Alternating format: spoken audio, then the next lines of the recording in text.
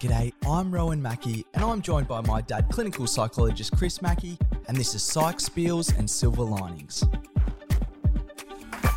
G'day Dad, how you doing today? Good, thanks Rowan. Good to be with you again. Good to be with you as always, and especially good to be with you for today's topic, which is a fascinating topic, and we've called today's episode Leveraging Our Levels of Energy.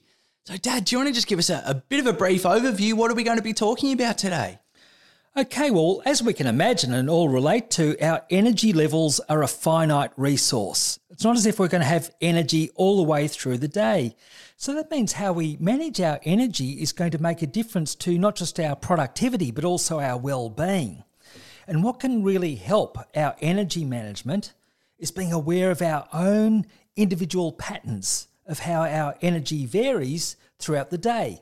Like we know that when we engage in physical exercise, that's one way that we can increase our energy.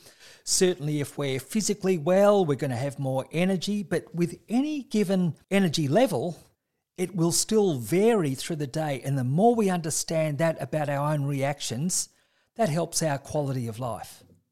Well, I think it's a fascinating point, Dad, and this whole idea of time management versus energy management. Like, I remember when I first came across that, like it was almost a bit of a profound idea, because maybe particularly at school, and there is this real idea about time management and the importance of time management. And I do think that you can manage your time as well as you want, but at the same time, if, for example, it costs you all your energy to manage your time, and you're in a situation where you're not feeling productive when you've got allotted time for work and all this sort of stuff, well, that's maybe not the best way forward. So I'm very interested to get into this with you today, because I think it is a really good way of looking at things in terms of energy management versus time management. Yes, just having that awareness of our own reactions, because just say if we had to perform a really important task, and let's say, well, I'm going to schedule that for between 4 o'clock and 6 o'clock this afternoon.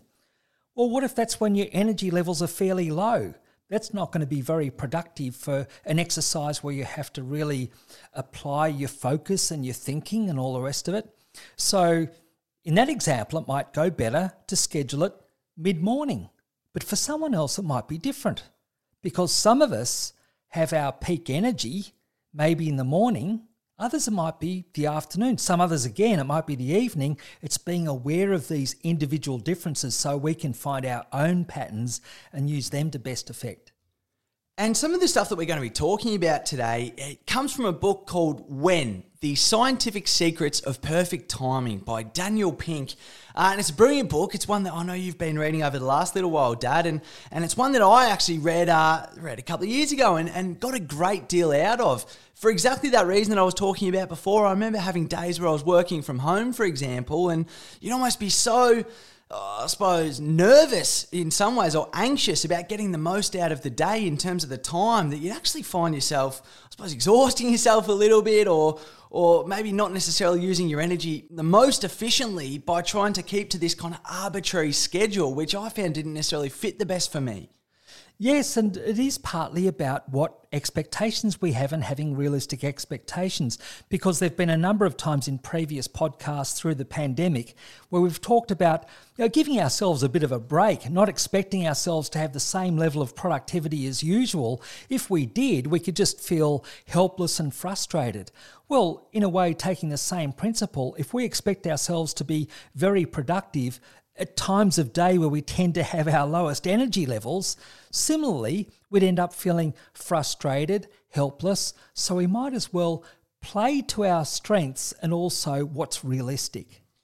And I think that's one of the things that I really got out of reading that book at that time, Dad, is I'll put my hand up, and I would not necessarily consider myself a morning person in many ways. I really enjoy getting up sort of early in the morning, but in terms of, I suppose, being on the ball and feel like I'm firing on all cylinders, it's not really until sort of, the mid-morning. I've maybe had a coffee or two and sort of got into the day when I really feel like I'm up and about, so to speak. And I suppose in some ways that book gave permission a little bit. And one of the things that will be fascinating to talk about maybe at the end of today's podcast is a few examples of some famous people and maybe their daily routines and how they relate to these ideas a little bit. Because I think one of the main things to take from this is that there's no right or wrong answer. It's not worth being prescriptive with some of this sort of stuff, but it's worth finding what works best for us. And we're all going to have our own individual recipe. And I suppose the more that we can have a sense of that, then as you say, the better we can be productive, enjoy what we're doing, and overall contribute to our well-being. Yes, and as we talk about this further, we'll talk about how our own patterns can change over time too, because I can remember when I was first a university student in my early 20s, I remember doing a fair bit of my thesis at night. Even around 1 o'clock to 2 o'clock in the morning, I'd be doing statistics, evaluation and research, listening to the Pink Floyd album, Animals. And I just loved that. There was no one else around. It's like there was no one else on earth. There were no interruptions. And I associate that time with this wonderful nostalgic memory of doing that. Well, I couldn't dream of doing that now, trying to be productive in the early hours of the morning like that. Now I much prefer to work, for example, from late morning. Oh, well, it's good to know, Dad, that was a similar experience that you had, because I must admit I was exactly the same in terms of when I was at university. Someone would probably head up to the library at sometimes 6 or 7 o'clock at night and sort of stay there till about 4 or 5 in the morning when you'd done a full day's work, but at night sort of thing. And can't say I had the Pink Floyd going, but it's good to know that I must admit I reckon Dave Gilmour and Roger Waters would have, it was probably some of the most wholesome Pink Floyd listening that happened back in the day. And I should say with the statistical analysis, of course, it worked a lot better without drugs. So that was certainly drug-free, that kind of time in the evening. Oh, well, it's good to know that someone back in the day enjoyed Pink Floyd in a little more wholesome way, Dad. But we'll move on, because one of the things that I enjoyed looking into this topic this week was to recognise that, for example, our cortisol levels are higher in the morning. So when I don't necessarily feel like I'm ready to go in the morning, there's maybe a bit of a physiological reason for that. And I suppose part of that relates to this idea of how we have peaks, troughs, and recoveries throughout the day. So this is something that Daniel Pink speaks about in When. Do you want to just give us a bit of an idea of what these peaks, troughs, and recoveries are and how they look within our day? Yes, now they're the 3 stages in a common repeating cycle. So naturally our peak will be when we have higher energy levels, we can focus a little bit easier, we can do more analytical tasks, if you like our thinking, our analytical, logical thinking is most focused. Whereas a trough, as we can understand, lower energy levels. We would find it harder to concentrate, certainly more difficult doing analytical kind of activity. We'd feel more like taking a break. But then also there's a later time when there's a recovery. So if people have their peak in the morning, for example, they might have a lull in the early afternoon, and then later in the evening, then some rise in energy levels and focus and things like that. And so I would use as an example, in terms of a trough, if I'm driving around 3:45 in the afternoon, I'll feel like falling asleep. Whereas if I'm driving back from Melbourne to Geelong, for example, around 6 o'clock in the evening, it's later, you'd think you might be more tired, but I'll be more alert then than I am at 3:45. If we know these kind of repeating patterns, then we can focus our time when we're going to have the greater productivity, and we can take time out and rest when we're more likely to be sleepy or tired or not able to concentrate as well. Well, I think that's so true, and one that I really relate to is that idea of 3:30itis. You talk similar time to when you're talking about being in the car, but I often giggle a little bit around that time because I'm always someone, I'll go for a coffee around 3:30, and if I'm in the office, Dad, it's so funny because there's often 2 or 3 people hovering around the coffee machine around that similar time, and we all have a bit of a joke about 3:30itis today, how's your day going, all this sort of stuff. But it's interesting that it does fall at that time.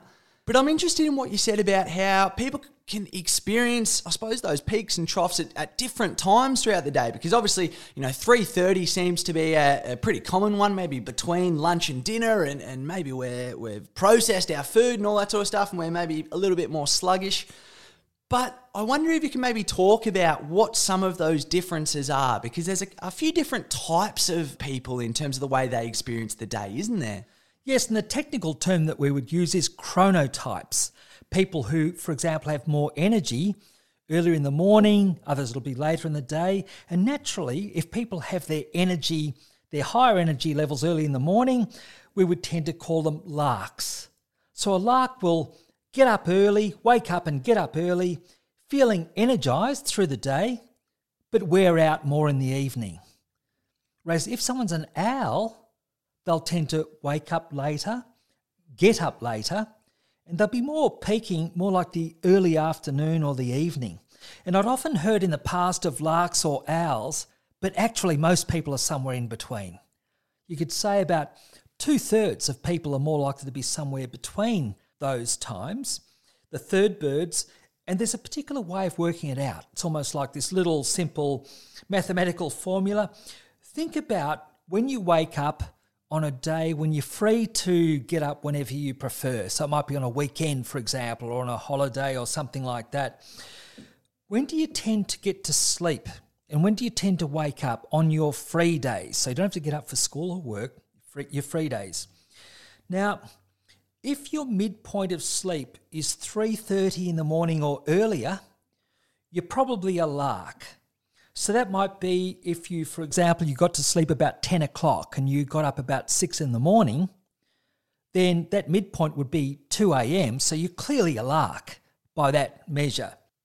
But if you often went to sleep around 2 o'clock in the morning, say on a holiday or on a weekend, and got up about 10 o'clock, the midpoint would be, say, 6 a.m.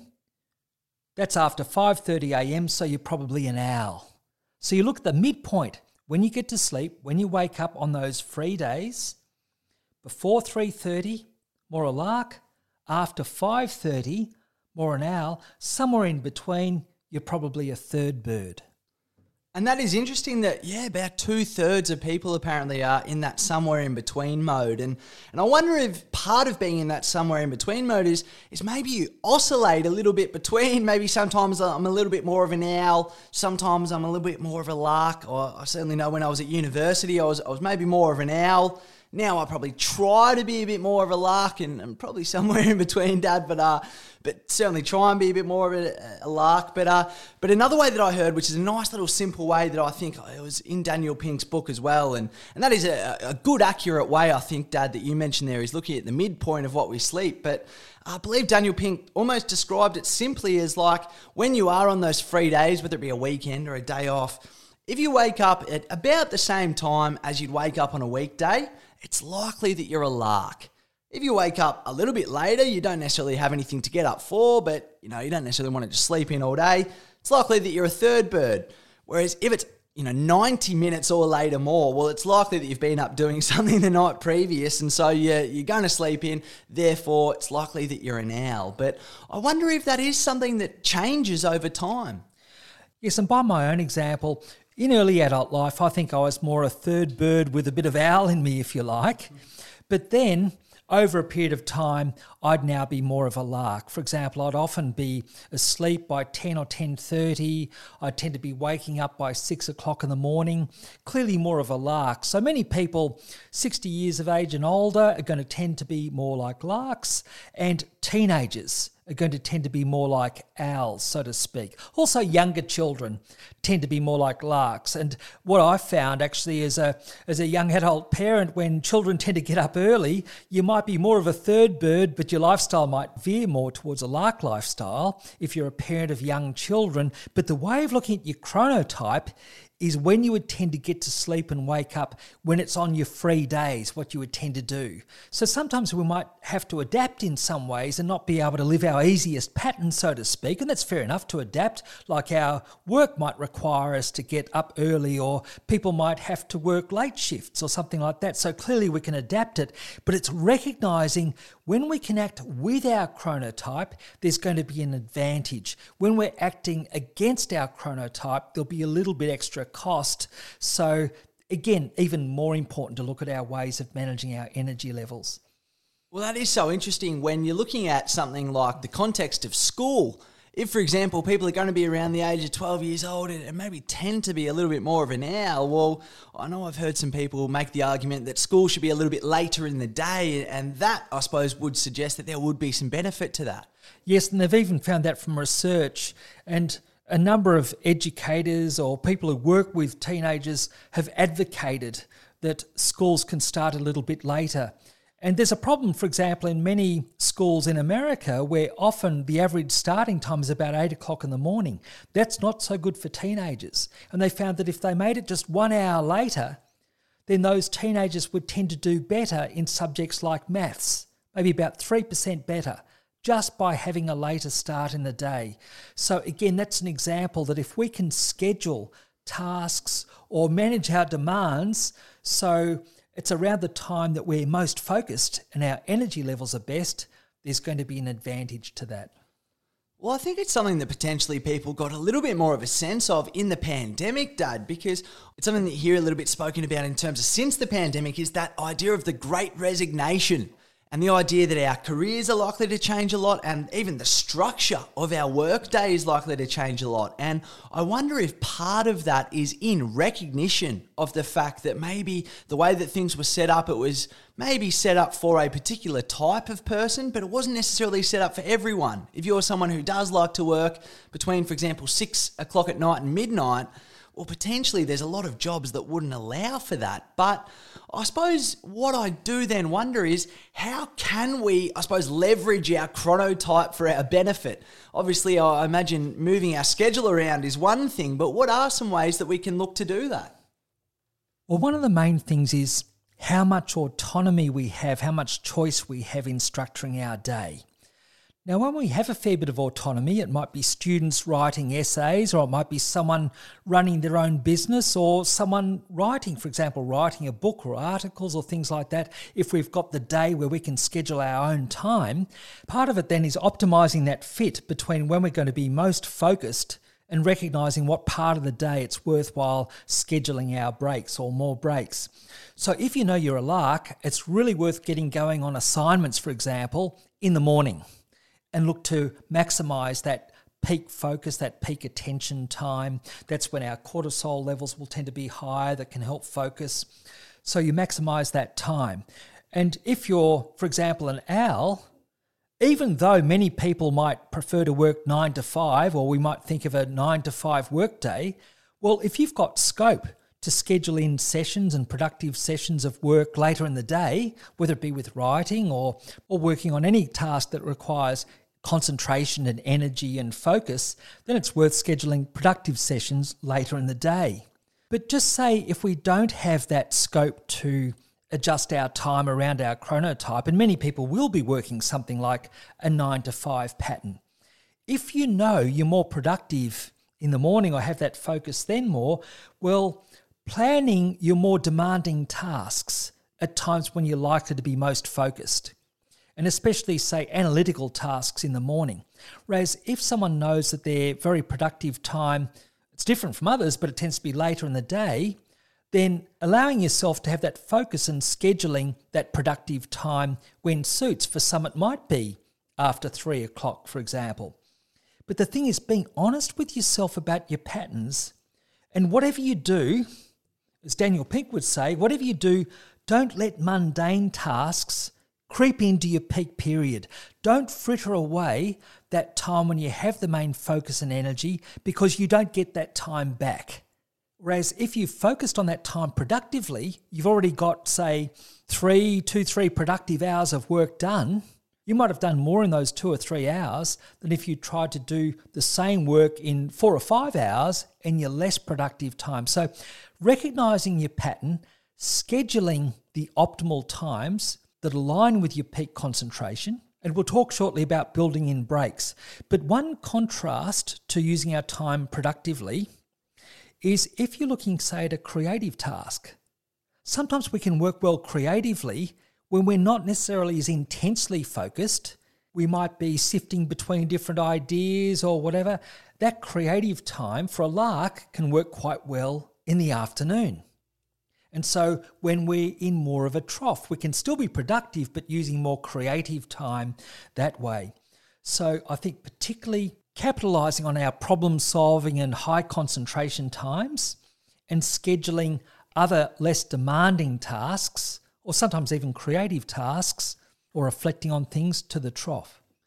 Well, I am really interested to talk with you more about that idea of scheduling in breaks, because I know it is something that does give great benefit, and we will expand on that a little bit more. But one of the things that I've found fascinating about this is, I suppose, the degree to which it's not common knowledge in some ways. And look, there's going to be plenty of situations where, look, we can't change our circumstances in terms of what we need to be doing at certain times. There's just going to be, for example, some jobs that are time-based and we have to be doing them at a certain time. We just can't necessarily get around that. We will chat about breaks in a moment, because I wonder if breaks are one way that can help with that. But one thing that I found so interesting looking at some of this sort of stuff is you might even have some more examples of this as well, but the idea that, for example, judges are more likely to grant parole in the morning than in the afternoon. And I believe police officers are more likely to have a traffic accident in the afternoon than in the morning. And so it seems to me that even, I suppose, the most, for lack of a better term, kind of esteemed, or the most, in some ways, celebrated, or these people in our society who we look at with a great deal of respect and in many ways defer to them for a whole range of things, well, even these patterns appear in their behaviours as well. So it seems that it's almost like no one's immune from this sort of stuff. Exactly. All of us are going to have a trough. We'll have our peak, we'll have the trough, then we'll have recovery. That will apply to all of us, and it's recognising that pattern. So yes, as you say, even if people are conscientious, if they're tired and hungry, they're not going to perform as well. Hence, judges probably being more cranky just before lunch or around that time too, before they've eaten, as well as maybe being more tired. But other examples, yes, in hospital settings, just say medical procedures. There are more likely to be mistakes in the afternoon than in the morning. In fact, with medical procedures, there's 3 times the likelihood in, say, the early mid-afternoon there'll be mistakes compared to in the morning. Same with something like hand washing. Now, hospital staff are going to be conscientious, but if you actually measure levels of hand washing, there was more than 1/3 less hand washing taking place in the afternoon by caregivers, by caregiving staff. So it just shows people can be more complacent in that way. And also another example is school children will tend to do worse on tests in the afternoon. But there's a difference with these things.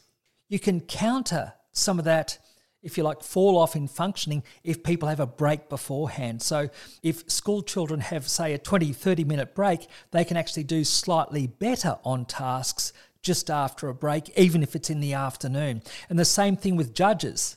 If they have a break, they're less likely to have this more punitive attitude of not giving parole as readily. And also, in terms of mistakes, less likely to have mistakes if we build in breaks. So this is part of the idea. It's not just accepting that our day is divided into a few different parts.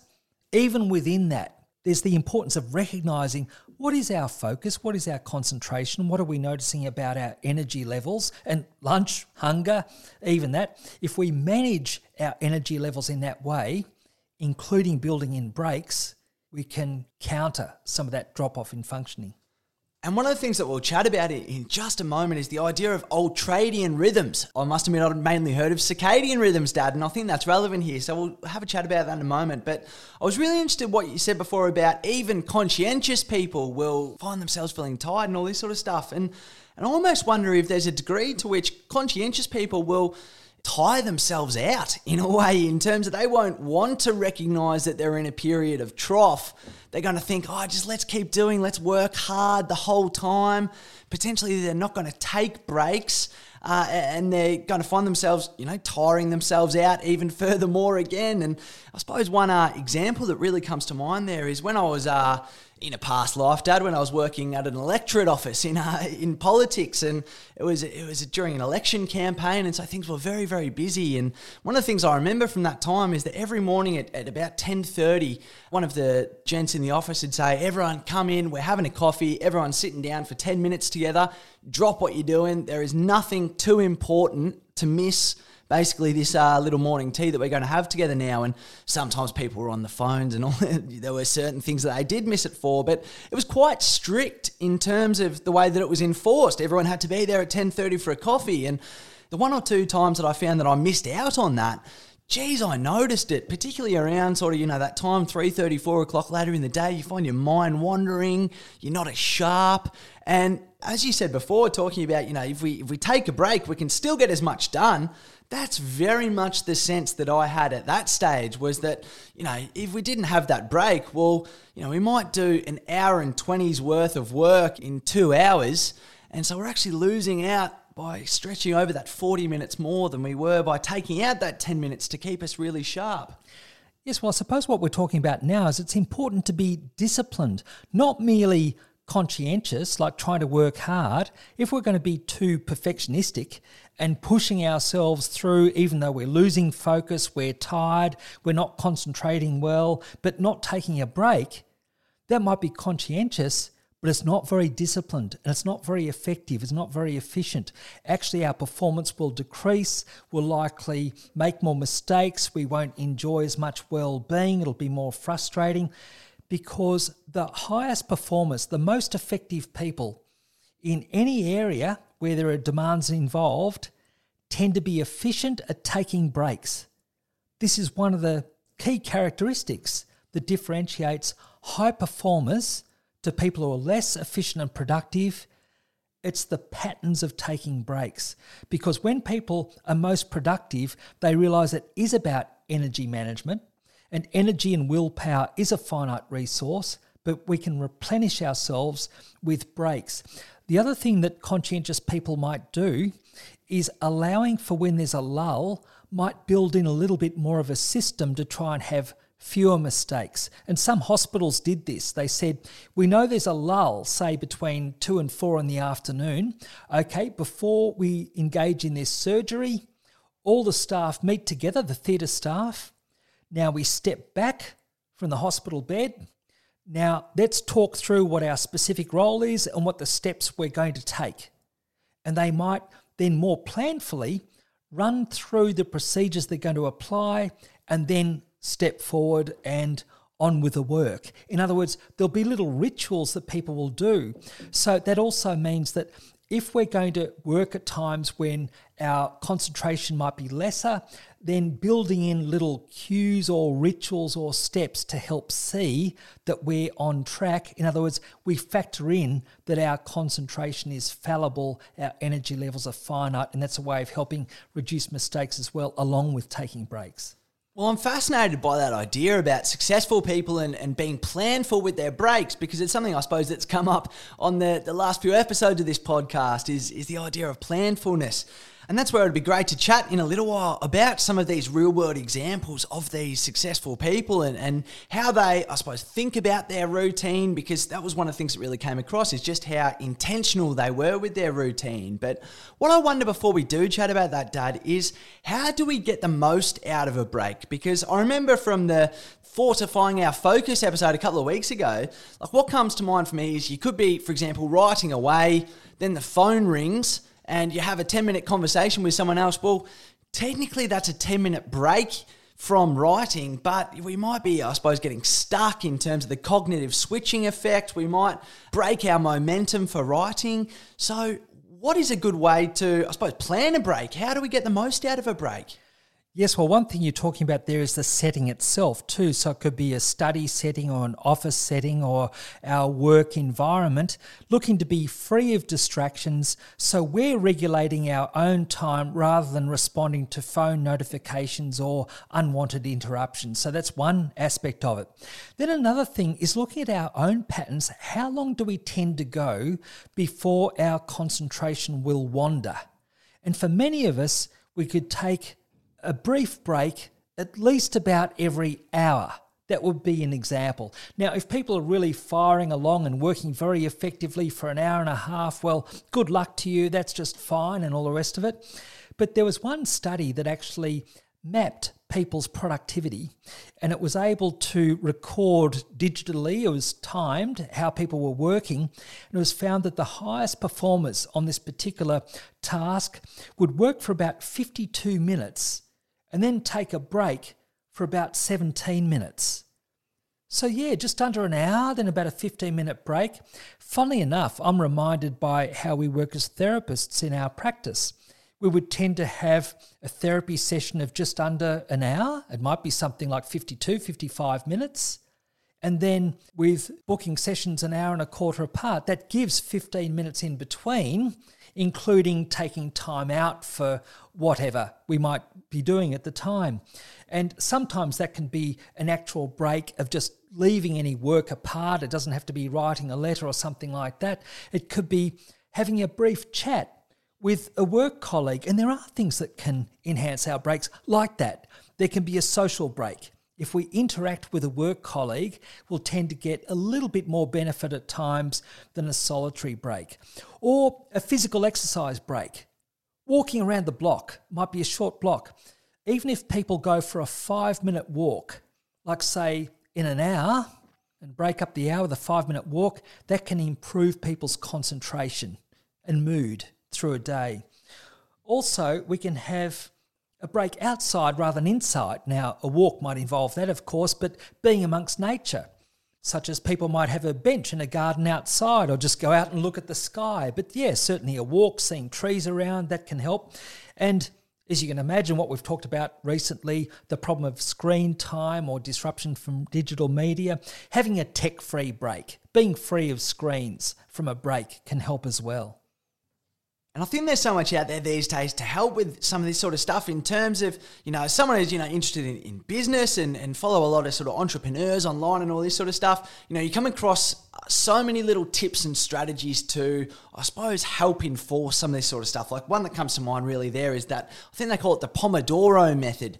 And they have these little tomato sort of shaped timers that go for about, I believe it's 40 minutes. And the idea is you have sort of 40 minutes on and 5 minutes off.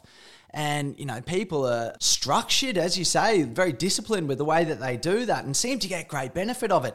I must admit, having the timer there is not necessarily something that I've done, Dad. But, like, for example, one thing that I've found really good, and again, did this fair bit at uni and stuff, but, like, I play guitar a little bit and, not very well at all. But I found guitar is a perfect little break from something because although you're certainly not necessarily getting outside, but it just takes your mind completely off something for, again, about 5 minutes or so, and you can either play through a song or if you're learning something new, play it for enough time to get frustrated and want to go back to what you were doing in the first place. But that's all I find, just if you can find something that does, I suppose, take you out of your cognitive environment completely, because being in the same room, it can be hard to do that. But if you can add in something like, even if it's maybe listening to a bit of a song or if you can just really change it up in terms of your cognitive environment, that's what I find to be the great benefit.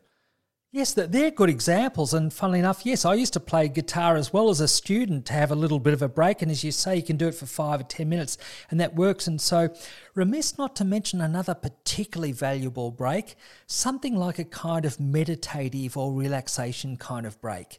Just taking 5 minutes, slowing your breathing rhythmically, slowly for a few minutes, maybe closing your eyes. That can be a very restorative break.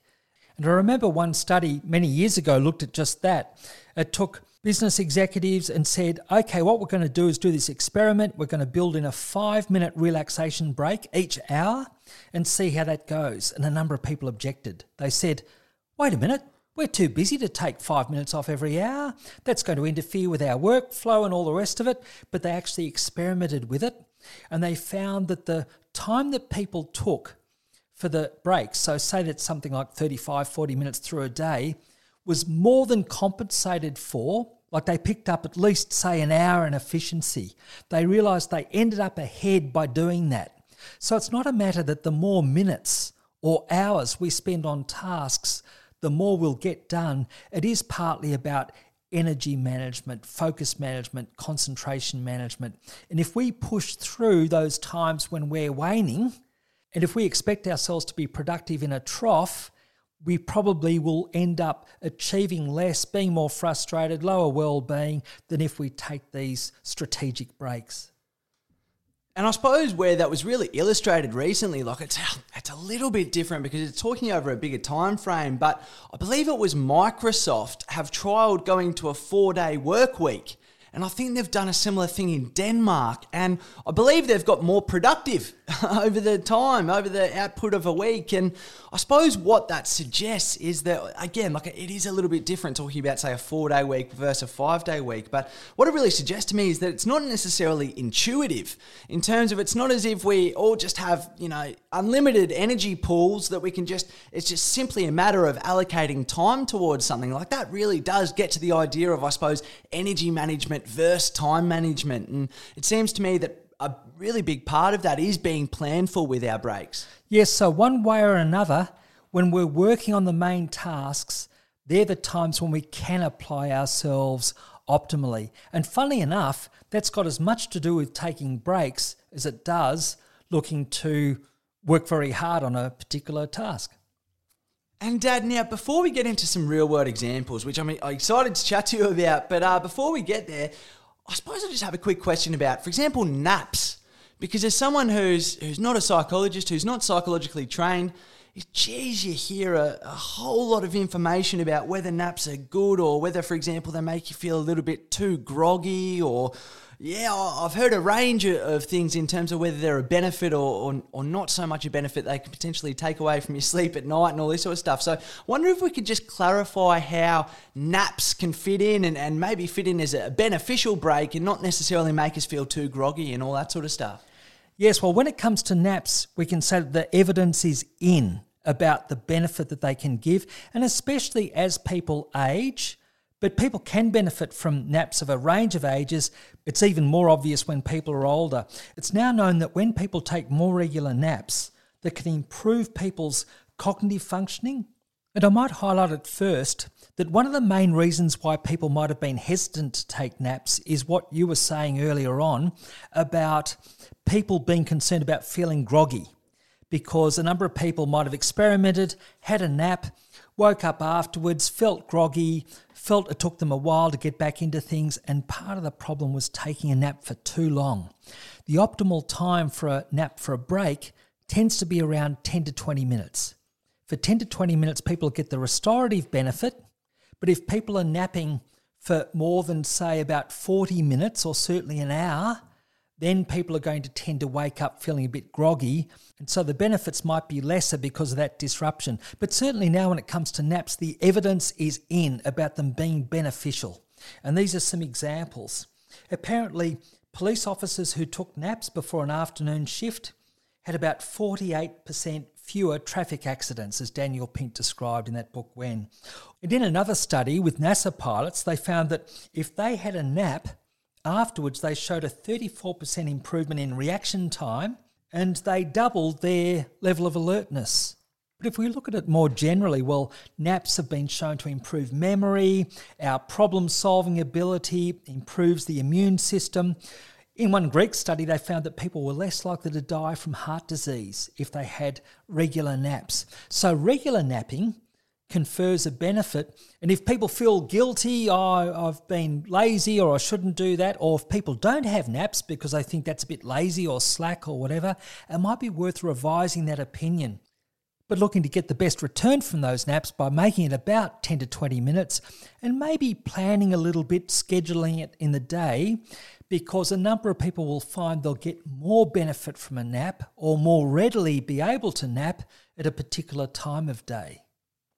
Well, that is interesting. I suppose what comes to mind for me there is, like, I remember hearing recently that before the days of the electric lamp, for example, well, people would go to bed a lot earlier in the day because it would get darker a lot earlier and they'd have candles as light, so there was a bit more of a requirement of resources to keep the lights on and all this sort of thing. So I suppose our our patterns of sleep in terms of going to bed a bit later and waking up early in the morning after having that one period of sleep. I believe they used to, get up and make themselves acquainted with their partner in the evening was a bit of a tradition back in the day, but the way that we do things now is quite a new way of doing things. So it is interesting to look at that and to, I suppose, recognise that, certainly, in the days before electricity, naps were a much more readily accepted thing, or they're a much more regular thing. And obviously there's societies around the world, like in Spain, they have their siesta.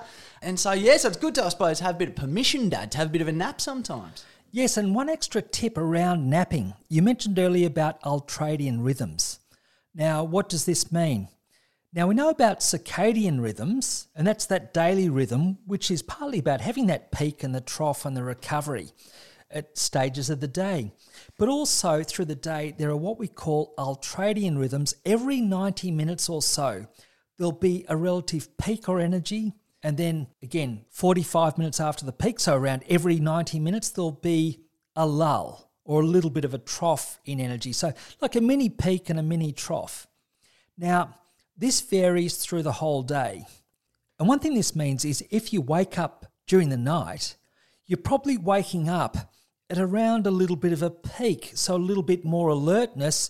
And if you wake up then, it might be about another 30, 45 minutes before you get a wave of sleepiness, these ultradian rhythms. So it's worth not being too frustrated with yourself. If you don't go back to sleep straight away, you might need to wait for another lull. But how can we use this during the day? One is recognising we'll get some of these troughs during the day, and that can be a good time to take a nap. For example, if someone knows they get a trough around about 3:30, the 3:30 itis, or 3:45 or something like that, you can plan in a nap at that time, certainly on a free day.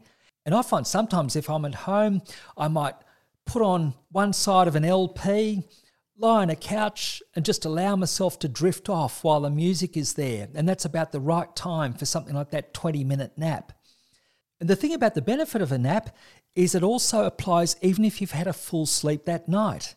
And people might think, oh, look, I won't get off to sleep though, or have a nap if I've already had a full sleep that night. Well, if you recognise that little trough that goes with the ultradian rhythm, the little bit of a lull, you're more likely to drift off, even if you've had a good sleep that night. But apart from that, just allowing yourself a period of time to rest, even if you don't fall off to sleep, that can be very beneficial just to have a period of rest for that 15 or 20 minutes. Well, I like that idea of recognising the trough in the afternoon and maybe having a little bit of a nap around that, Dad, because I'll tell you what, it is my favourite thing to do on Christmas Day. When you've just stuffed yourself full of food, and it's been a bit of a joke in our family, there is that idea of who's going to be the first one on Christmas to get off to sleep after filling the gob full of food. And I'll tell you what, it's a great way to spend Christmas Day, but there's a big old trough that comes when you've eaten as much turkey as we usually do on a Christmas, Dad. Yes, and I can remember being the first one to drift off a few times myself, or I learnt later that I was the first one to drift off at least. Yeah, certainly. I haven't got there yet, but certainly I got my eyes on the prize for that one. But, Dad, let's get into some examples now of how this plays out, because I suppose one of the most famous nappers in some stage, and it's a great example to get into, because he would, I think, go as far as to say that you only need a 2-second nap to get the benefit from it, and that's Salvador Dali. And I believe actually Albert Einstein used a similar method to this, where as he was painting at night, I believe Salvador Dali was a bit of an owl and would be in his workshop at night time, that sort of thing. He would position himself over a metal plate holding a key.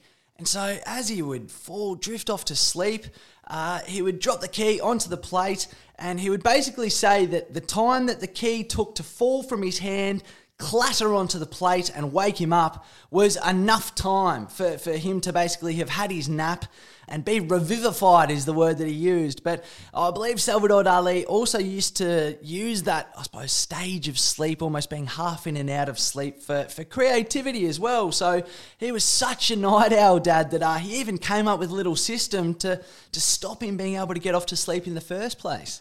Yes, a brilliantly creative idea. And whereas it might have just been a moment for the key to fall and then hit that plate, Well, I imagine he was probably sitting in the chair for just a little while beforehand to get to that stage of actually falling asleep.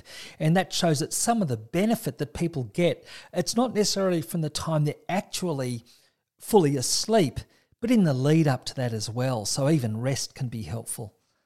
And I suppose one of the things that highlights as well, Dad, is that potentially there's a little bit more creativity that comes in at times that aren't necessarily our peak moment. It might be our sort of peak for logic and analysis, but we might have times throughout the day that we're a little bit more creative. And one person who I believe subscribed to that method was Mozart. Again, he seems to be a little bit of a night owl type character, Mozart. But in a letter that he wrote in 1782, he talked about his daily routine. And he says, at 6 o'clock in the morning, I have my hair dressed and have finished my toilet by 7 o'clock, which is it's quite a regimented routine he had, Mozart, Dad. But then he says, at 7, I write till 9. From 9 till 1, I give lessons. Then he goes and has lunch. And then he goes on to say, talking about his own writing, later in the day, I cannot begin to work before 5 or 6 o'clock in the evening, and I am often prevented from doing so by some concert. Otherwise, I write till 9. When I cannot rely on my evening writing, it is my custom to write for a time before I go to bed. I often sit up writing till 1 and rise again at 6. So clearly, talking about Mozart's routine, Daddy did a lot of his work at night, which is very interesting. Yes, and a very interesting pattern as well, because he had that, early morning writing as well, like say 7 o'clock, but then he could come back to it again late at night, again reflecting he had a peak at one stage, later on a recovery, and then a trough in the middle of the days. He said he couldn't work before 5 o'clock. So yes, very much those three different stages, those patterns. And I find it so interesting the way that he said, I cannot begin to work before 5 or 6 o'clock in the evening. Like this is Mozart. Like he's literally the Mozart of music. And he's saying, I cannot work. Like his idea of not being able to work must be very different from our idea of not being able to work. Yes, he might have all the genius in the world, but it just shows that if he's not channeling his energy or focus at the optimal time, again, energy is a finite resource. He realised he didn't have it available at that time of day. And I find it so interesting, Dad, to contrast that with someone, for example, like Jeff Bezos of Amazon, the founder of Amazon. He talks about his routine and he says, I get up early, I go to bed early. I like to putter in the morning, so I like to read the newspaper, I like to have coffee, I like to have breakfast with my kids before they go to school. So I have my kind of puttering time, is very important to me. I like to do my high IQ meetings before lunch. Like anything that's going to be really mentally challenging, that's a 10 o'clock meeting. Because by 5 o'clock, I'm like, I can't think about that today. Let's try this again tomorrow at 10 a.m.